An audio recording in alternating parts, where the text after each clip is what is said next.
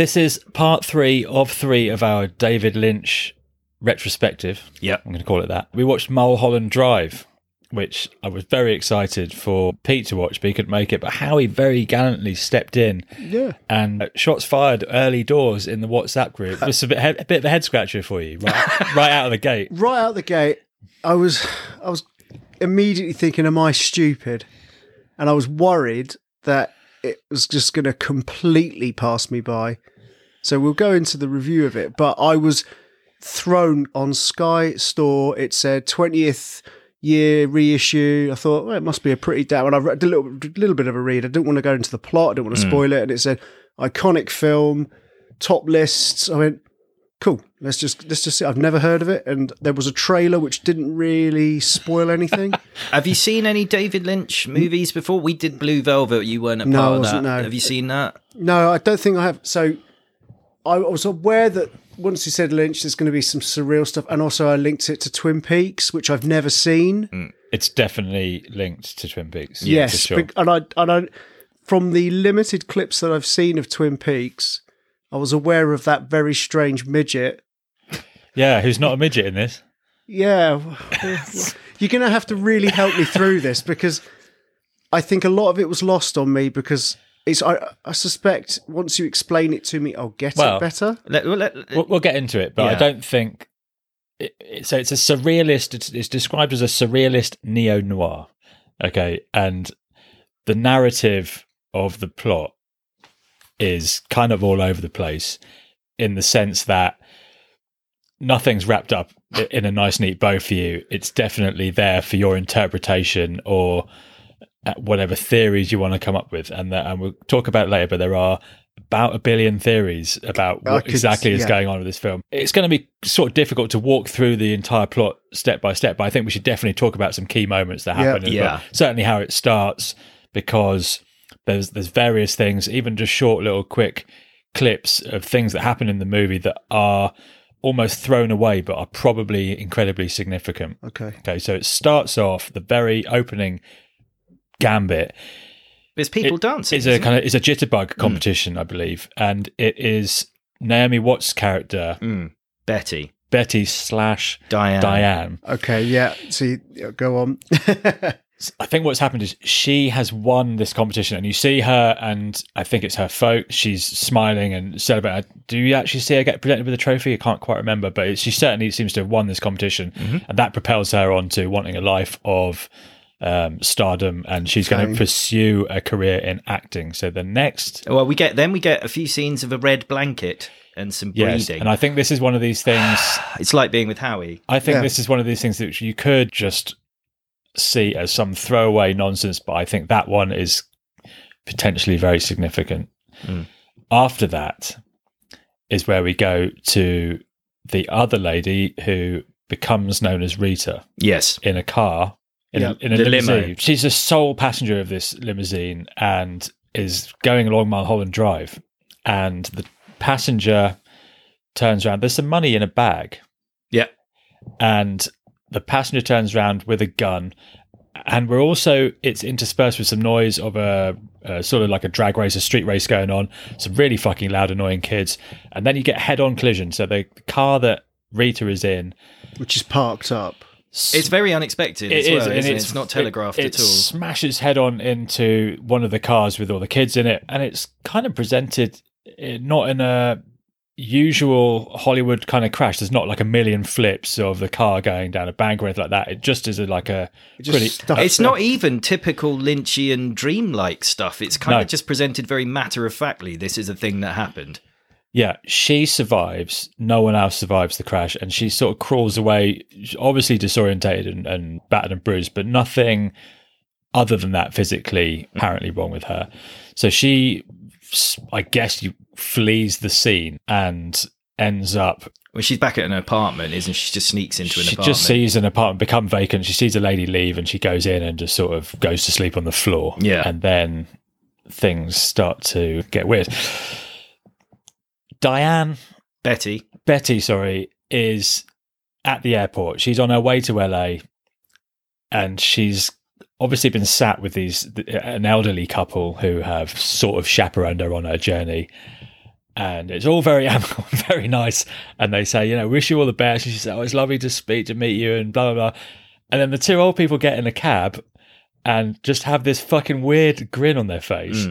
And the old lady pats the man on the knee, and you're thinking, what the fuck is there? So What's going on? The weird effect of the faces smiling reminded me of Black Old Sun video. Yeah, it's like that. He did it a few times. He did it in Inland Empire. I posted a tweet from that today. So is there a reason for that? Is it just to show that people are fake? See, this is where my wife and I were talking. Joe's like, this is like showing you that Hollywood is full of fake people who are just grinning inanely for the sake of it. Is that what it's supposed to be? I think a lot of this stuff is if that's what you take out of it, then that's what it is. He will never sit down, and I've watched interviews with him where people just say, oh, what's this? And he just says, the film is the film. And is that a cop-out to say that, though? No, I don't think so, because when a director has as much success as he's had, or has as many films out as he has, you should know what you're likely to expect. That, you know, it wouldn't surprise me when I watch Mulholland Drive, having been a fan of Twin Peaks and other stuff like that the film is like this. Yeah, he's known for that. You forgive him, right? I was thinking about this and this film. You forgive him for like setting up all these really cool things that really never pay off, or if they do pay off in really bizarre and unconnected. You know, he's not interested in storytelling, and you forgive him that, because he's David Lynch in a way that you wouldn't other directors for the same crimes. I think, he's a sort of litmus test for pretension, this one. It's an interesting... So you probably, in that sense, you will probably know whether you're going to like this film going into it, because if you don't like that sort of thing, it's exactly what you're going to get. So I think you need to be aware of that going into it. But it like what you're saying there, if that's the meaning, he's not going to go and say, no, you're wrong. He's going to say, great, you took something from it that is your meaning, and that's absolutely right for you. So he's looking at it like a piece of art. Exactly. Yeah. So I think where the struggle comes in for someone like me, who's this sounds very patronizing, a conventional film viewer, I need a structure to it. I need clear lines of where something's potentially going, but I don't have a problem with a slightly open-ended ending where you can interpret. Yeah, but this isn't just open-ended. No, this is the whole thing. It seems like it jumps a lot because of the nature of the story, because it's almost like a pulp. See, again, I relate it to a modern-ish film that I can relate to time jumps, like Pulp Fiction, where you've got stop, start, stop, start, stop, start. And again, that's my interpretation of how it goes through. I just struggled with that level of understanding absolutely the fact that you take from every part of it what you want. For some reason, the part that I really did think, oh, this is actually ramping up, it's actually going quite well, is when she went to the audition and she did that scene with the actor. I thought, oh, this is slightly more conventional kind of film, and I can see maybe she's all screwed up and she understands actually how Hollywood works. But it then went again mental. So that's where my problems with it go. Especially when she walked in. Well, it's a great scene, that. You have the elderly couple going away in the car, smiling as if they've just done something or something. And to me, it was just like put me on edge, as to say something's not right here. It's the idea of shadowy, unexplained forces manipulating events, you know, and that comes through the whole movie. Oh, of course, especially with the casting. Yeah, you know, as we go, there are all lots of. So anyway, Betty ends up back at the apartment. I can't remember how, but she meets. She meets the landlady, Coco. Yeah, who shows her the apartment, kind of lets her just get on with it, and Betty meets Rita. She's calling herself Rita after the poster of Rita Hayworth. She's in the shower. Then we go to, it's unconnected, but we go to a diner, Winky's. Yeah. And there's a guy, I forgot to get his name. Did you get the actor's name? He's really recognisable. He's telling another guy about a dream he had. It's more a nightmare. Oh, yes, yeah. He's saying it's the second time I've had this dream. They're both the same. You're in the diner with me. You're standing over there. I'm scared in the dream. You're scared as well. He says in the dream, he talks about a man at the back of the diner and he can see his face through the wall. He's making it all happen. Yeah. He says he looks terrified. He says, I hope I can never see that face outside of the dream. So anyway, it's fucking spooky and weird. And what I like about this scene is it's two people having a conversation, and traditionally I guess you would just have a camera in a fixed point, probably behind someone's shoulder, looking at the other one, and vice versa coming the other way, so you would just have a fixed view of it. But here the camera is fluid, it's almost handheld, it's kind of floating around, and it makes the scene very uneasy. You kind of, well, it's intimate, isn't it? You're part of the conversation. Other ways you might have the Dutch angle, Dutch rudder law, to make things look slightly uneasy. Here the camera's moving around, which you normally wouldn't get in a conversation like that, and it just puts everything slightly ill at ease. And then you get, and it continues because there's a load of different styles going on here. Because when they go outside to investigate, because the guy goes and stands where he does in the dream, he goes to pay, doesn't he? He goes to pay the bill. And he's watching. And he's like, shit, that was where you were in the dream. And then when they go outside, you get these point of view shots. First at the top of the stairs, then at the bottom, like on the middle of the stairs, then shots looking back at them and coming down. And the tension is ramping up. They're going towards the corner of the dumpster. There's graffiti on the wall. It says WWF, lol. And just as he gets to the corner, this creature, a woman with matted hair and very like soot all over her face, comes out. You see her for maybe like the score's been building. It's ratcheted right up. It's pounding, and he looks at her, and then he just goes unconscious, like backwards in fright. I assumed he died. I assume and that he goes too. to the floor, and she disappears. You don't see, I mean, she's on screen for a second, 1 second tops. Now this entire scene, it's a great scene. You don't know what the fuck is going on, but it's brilliant. was completely ruined for a bizarre aesthetic reason. Now this is a proper first world problem. I rented it in HD because that was the only option. I've got this super duper telly that zoops up everything, and it turns it into, it tries to make it scaled up to 8K or something daft. It made it look like a film student with a camcorder. So high-end TVs now, when they upscaling, it made that look like some film student had got a old school Sony camcorder, and it was like, it kind of blurred a little, and it looked like a home video, and I was like watching it going, it just looked really crap, but all the tension and the fact that I didn't really have context for why he was doing this. No. Why he was saying Of course it. you didn't. You won't. No. And again, and it did freak at the end with that bloody crone. She just went and just popped out and then fucked off again. And it's more his reaction. I assumed he died. Scary.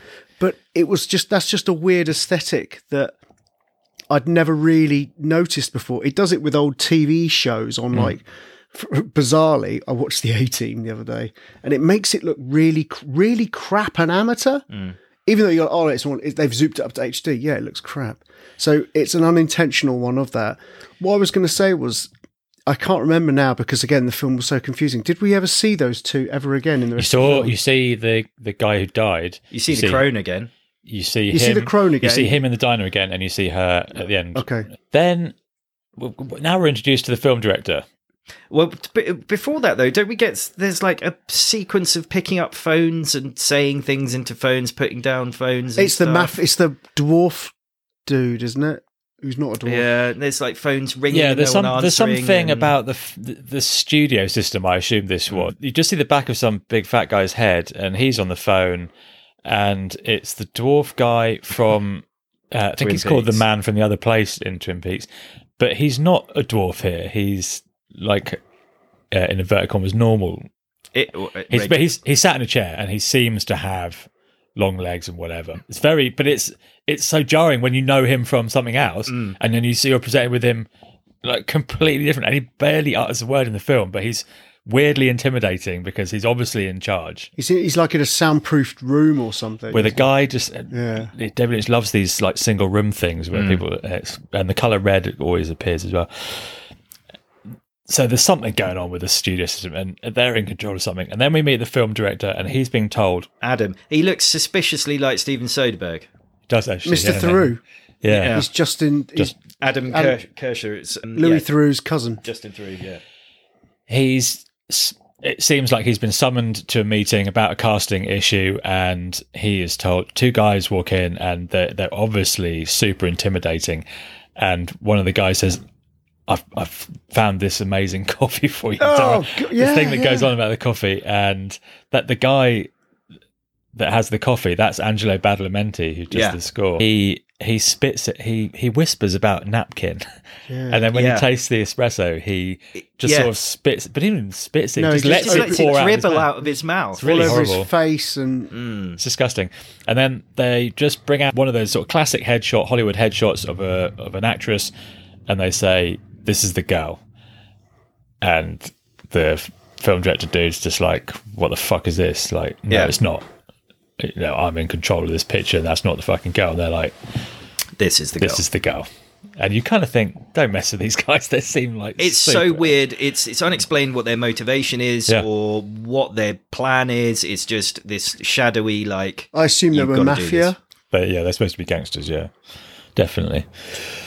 So the news goes back to the man from the other place, who's now not the man from the other place, and he just utters like one word, I think. The film director smashes up someone's car. The driver is sat in the car, and he smashes up with his golf club that he carries around with him. When he gets back, he goes back to his house, doesn't he? And Billy Ray Cyrus. Finds his wife in bed with the pool boy Gene, who's played by the most incredible mulleted, goateed Billy Ray Cyrus.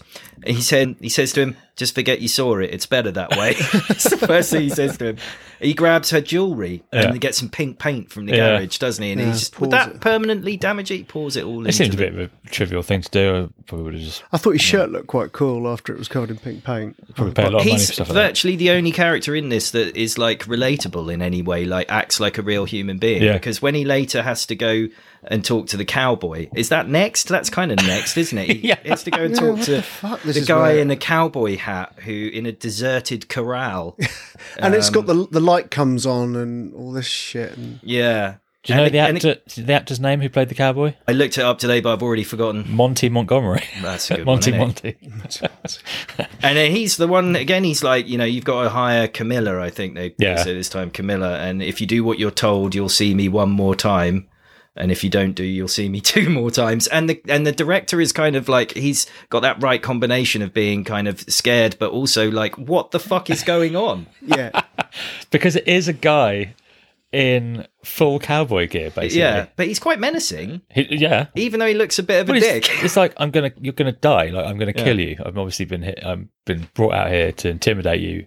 Yeah. And so he reluctantly, he says, yes, this is the girl thingy. Camilla. I don't know what it was. There's a scene going on, and he reluctantly agrees to take her on. Yeah. Then we get the hitmen, right? Is this like the blonde guy is so weird? Turns into a comedy. Nowhere. Yeah, it just turns into a comedy. So there's like a hitman. He's laughing away he's talking about the guy with long hair who features in this week's movie as well, by the way, Love and Mercy. So. Okay. But they're talking about a funny story about a car accident, and then the blonde guy suddenly looks interested at the desk, and he's like, he says that's Ed's famous black book, and the other guy says it's the history of the world in phone numbers. And you're just like, okay. And then the blonde guy pulls out a gun, shoots him, and then he's trying to make it look like he shot himself, and he's cleaning the gun, putting it in his hand, and he shoots through the wall. And you just hear this woman going, like, so he goes into the office next door. Something bit me real bad. Something bit me. And then they have this, like, she fights for her life when they have a good scrap, and he trips over the cables, doesn't he? And he ends up having to, like, drag her back. And then he sees a janitor as he's dragging her back. Basically has to kill them all. I mean, it's just mental. And then then the vacuum cleaner's going, and he's like, I don't know what he was thinking he was going to do here. He shoots it, and then the fire alarm goes off. He looks really pissed off, so he escapes down the fire escape. Again, just like tonally jarring to what you've just seen. It is really funny. It's kind of, all of these scenes are like, they're all like in search of their own movies. That's what I feel about watching a David Lynch thing. Well, I don't know if you want to mention this now, but this wasn't a movie. Yeah, exactly. And I think it really shows. I think it might be true to say that The Straight Story was the last film he made that was set out to be a movie. This was a pilot for a TV series. It was supposed to be a sort of follow-on from Twin Peaks. Rita's character was going to be Audrey Horne from Twin Peaks. That'll get Pete interested. So if it sounds like it feels a bit like they're different episodes, that there's probably a lot of truth to that. Yeah, absolutely. think it's now the casting moment that I said, the It's awkward. a great scene. And yeah, it is a great scene. We'd already seen her practicing the speech, and she'd done it in a very different way, a much more playful and jovial type way. And when she goes in with her co-star, Betty. Is it? It's not. It's like a really established actor, but he's kind of sleazy. He's a perv, He's sleazy. Yeah, he's permatanned and awful. But she changes the context of what you'd already seen her do this. It's a great scene because this is the one that I always think when people say Lynch doesn't get performances out of it, his actors. Well, this is the scene where he really does. She turns the tables on him by being almost the alpha in this love scene. And he's sort of femme fatale. Yeah, and he's completely wrapped up in her in this audition, and all of the casting crew are just like jaw drop. What is going on here? But it is painful, and it alludes to the fact of what actually goes on at casting agencies. Yeah, definitely. And what is that, Howie? What videos have you seen? I don't know. There's a lot of taxis that take them there. All the while that this is going on, they're trying, because Rita has lost her memory. She has no recollection of why she's got to where she is and what happened. And she's sort of starting to piece it together, and they're trying to work together in a sort of detective way to figure out exactly what happened that night with the car accident. And they end up... Well, she's got a blue key in her purse as well, hasn't she? So it's they don't know what that is for, or... Neither do we. But anyway, is it now when they go to the nightclub? Well, they have a little lesbian love off before they go to the club. Yeah. There's which I thought was, despite all, it's pretty gratuitous, isn't it? It's gratuitous and not necessary. I didn't think it. Well, it is and it isn't. Obviously, it's very necessary. It's fairly. It's not. Is it graphic? It's pretty male gazy, I would say. Yeah, the lesbian like love affair. It's kind of like softcore pornography, kind of almost in a way. But I don't think again it fit. It, despite the whole film being crazy all over, it didn't fit in with everything. Well, nothing fits in with anything. I would disagree with that. Okay. Is it going to fit in better with what happens next? Because they go to a theatre called Club Silencio. Oh, this was the mental bit. Silencio. So a guy comes on stage and he starts saying, "There's no band." Is he saying it in different? He's saying it in different languages. French, I think, Spanish, maybe. I'm not sure. He's saying there's no band. It's a tape recording. If you want to, you can hear a clarinet, and then a clarinet plays. Yeah. And then a guy comes out in a white suit and he's playing the trumpet, and then it reveals that he's not playing the trumpet. The vocals keep carrying on. Very Milli Vanilli. And he keeps saying everything is recorded. There is no band. Life itself is like this. There is no orchestra. Everything is an illusion. And then he summons thunder inside, of course. Yeah. And Betty starts shaking in her chair. And then he disappears in blue smoke, looking all demonic. And then a guy comes out with an incredible moustache and a red suit. And he introduces Rebecca Del Rio. Yeah. And she sings this beautiful, beautiful live song, except she doesn't because she passes out towards the end of it. And then Betty discovers a blue box in her purse. Yeah. This is that whole scene was lost on me.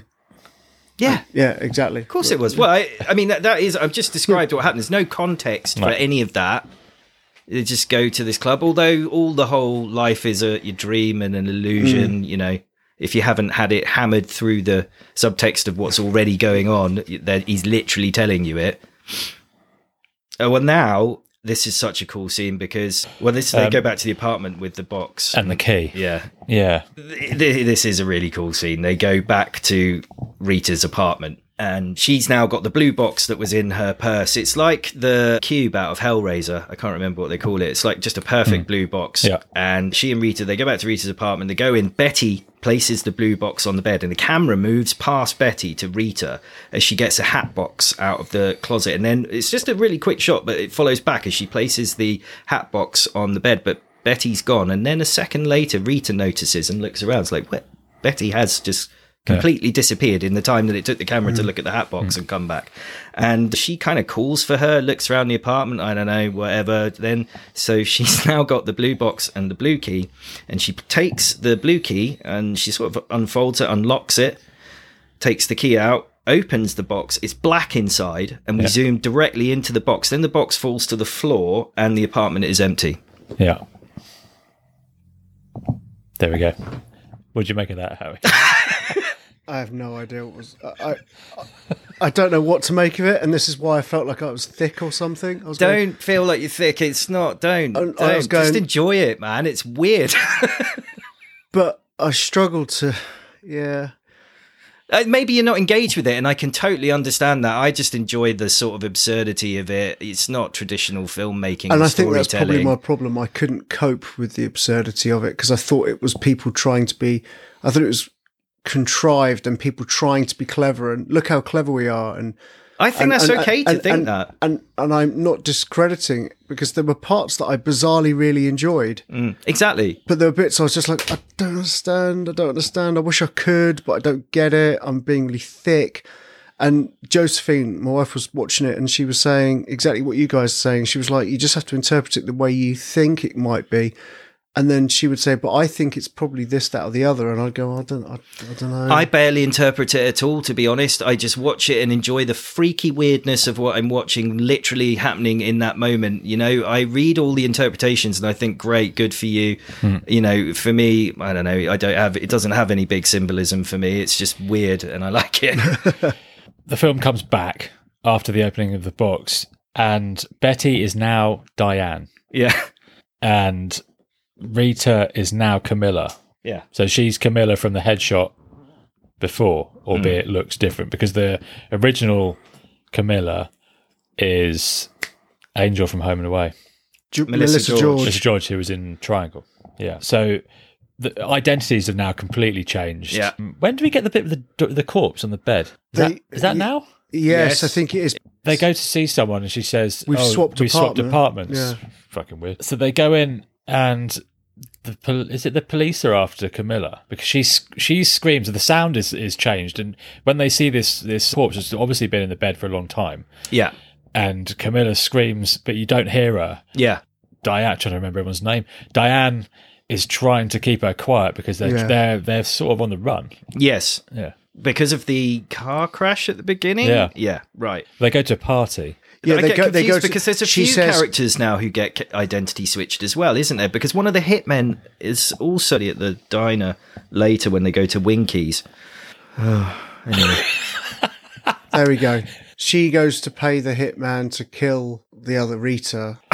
And then she goes to a party. The reason she wants to kill her is because they went to a party together.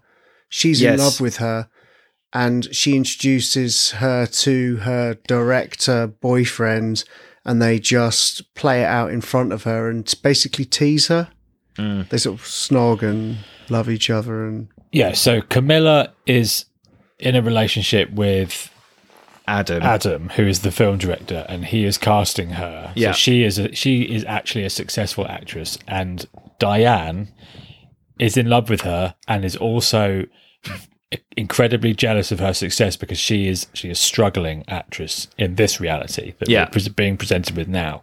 So things have changed a lot. And so then we go to the diner where she hands over money and the headshot, and this is the girl. Yeah. Those words, we've heard quite a lot.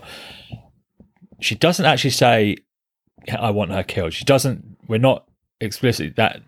It's left open-ended. It's inferred. You assume she wants her to get killed. Yeah. She's paying for a hit. Yeah. For Camilla to be offed. Yeah. Though it doesn't explicitly say that. And that's when he tells her that you'll find a blue key when the job is done. Yeah. Well, this is when Diane I reckon we should give a prize to anyone listening to this who knows what the fuck is going on in this film. Right, now, so she's so now looking, hard to she goes explain. back home and she's just staring at the blue key on the coffee table. This is what I've got from my notes next, right?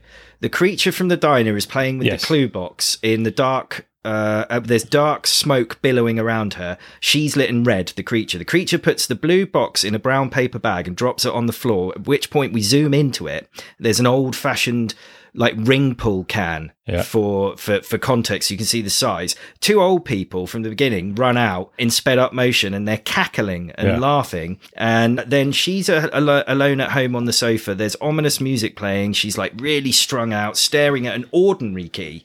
Like just a Yale key or whatever. It's like some memory of the blue key.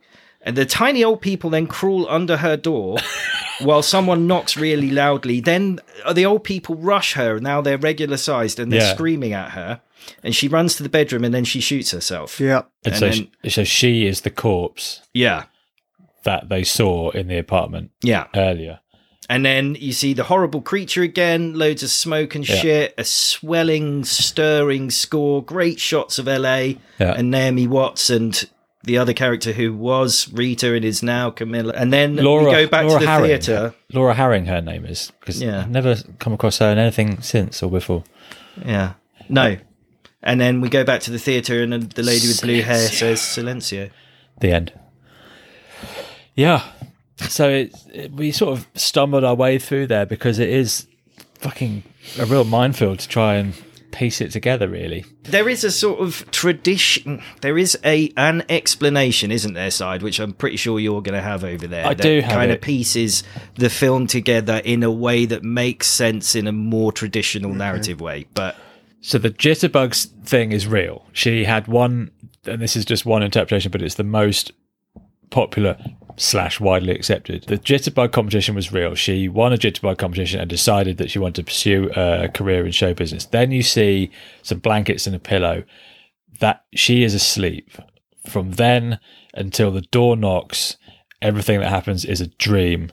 And her as a struggling failed actress who's in love with another woman who has her killed, that's the reality. And everything that happened in between there is a dream. But if you go on to mulholland-drive.net, there's a whole section of theories on it, and there are millions and millions of theories. I'll just give you some of the headers of them. Bribery, different form of revenge, Betty and Rita, light and dark side of Diane. Diane dreamt twice, Diane was murdered, the abortion theory, 2 drug trips, Diane projecting herself as Rita, schizophrenia, battle of super ego and id. The old couple represent Adam and Camilla, replay of Diane's sexual abuse. That's just one section called Dream Reality. Then there's all dream or all real or metaphysical explanation. There are so many out there. I don't think it really warrants that kind of No, but it's analysis. the sort of film that people will obsess over that sort of stuff. People who like David Lynch, people who want to find some meaning in there. He gets a real cult around him and they love to do this sort of thing. Yeah. I really like this, but like you, Reece, more just because it is a bit. I think when I think of the film in terms of that section of it being a dream, to me it seems a little bit more traditional then, because the stuff after it does seem a bit more, apart from the like midget old people and stuff, of it just being a kind of sad sort of jealousy and love story, gone wrong, does make a little bit more sense. But you can just interpret this a million different ways and like that sort of stuff about it. It's got a good sense of humour about it, despite it being really weird. Not just the hitman scene. There's other scenes that are quite funny. Yeah. I still found the diner scene where they see the homeless person for the first time. I still find that fucking terrifying. It's unique. And I think if somebody were to sit here and they said they thought it was utterly bullshit and it was Emperor's New Clothes stuff, I would find it really hard to argue with them, particularly, even though I get a kick out of it and there's good filmmaking on display and it's just, it's just not conventional at all. It's the 14th film that was nominated for the Best Director, but no other categories. Well, there's not really, apart from Naomi Watts' scene, people were upset that she didn't have a nomination, though. It was originally, I mentioned it before, but it was originally written in the early 1990s as a spin-off of Twin Peaks. Character arc of Betty in the movie was written for Twin Peaks supporting character Audrey Horne, who would have been the central figure of the proposed spin-off. If someone was to, like, at the end of each review, you normally say, so how did you find it? Did you like it? My answer would be, I couldn't tell you.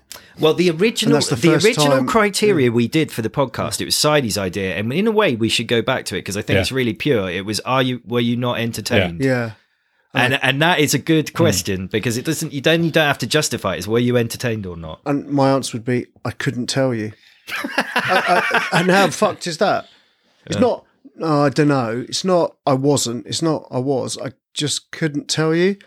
I've never seen anything like it ever. Yeah. As I was going through it, I thought, as you just said, this is the Emperor's New Clothes. This is full of pretentious cunts. This is the sort of shit film students watch and tell me I'm a wanker for not liking and preferring the Avengers or Captain Marvel. Yeah. And then I liked it in the middle and I really got into it. And then I was like, what the fuck? What? And I just got bamboozled, but wasn't sure what. I can't adequately put together my thoughts on it. So there must be something. It's a piece of art. Well, counterpoints. The film was chosen by Le Cahiers du Cinéma in France as the best picture of the decade in the noughties. The film was voted the best film of the 21st century by the BBC Culture Poll in 2016. You know, there's people out there who really do like it. They've not seen Captain Marvel, have The they? license plate on the limo at the end of the movie, 2GAT123, is Larry David's license plate in Curb Your Enthusiasm. Nice. Yeah, so they're set in the same universe. Yes, that's what it must be. He bought that second hand. Yeah. And because it was originally shot for TV, or some of it was originally TV, when it was sent out to cinemas for projectionists, David Lynch had a letter for each projectionist saying, "Oh well, I saw a load of great stuff about aspect ratios because he likes to shoot in 233:1, I think it is, and then because it was for TV, it had to be 177:1. It was 178:1, yeah, or 16:9, and so he was asking the projectionist to manually correct it and show it lower down in the projection. Yeah, and he signed it off. Your friend David Lynch. So it's all kinds of cool. There's so much aspect ratio. If you like aspect ratio, there's a lot to enjoy there. It'd be great if our listeners could let us know what they thought and let us know any theories that you may have. Or if you think it's shit, let us know if you think it's shit as well. Yeah, probably get a few of those. Pete, watch it. Yeah. Pete likes Twin Peaks, though, so he might like this.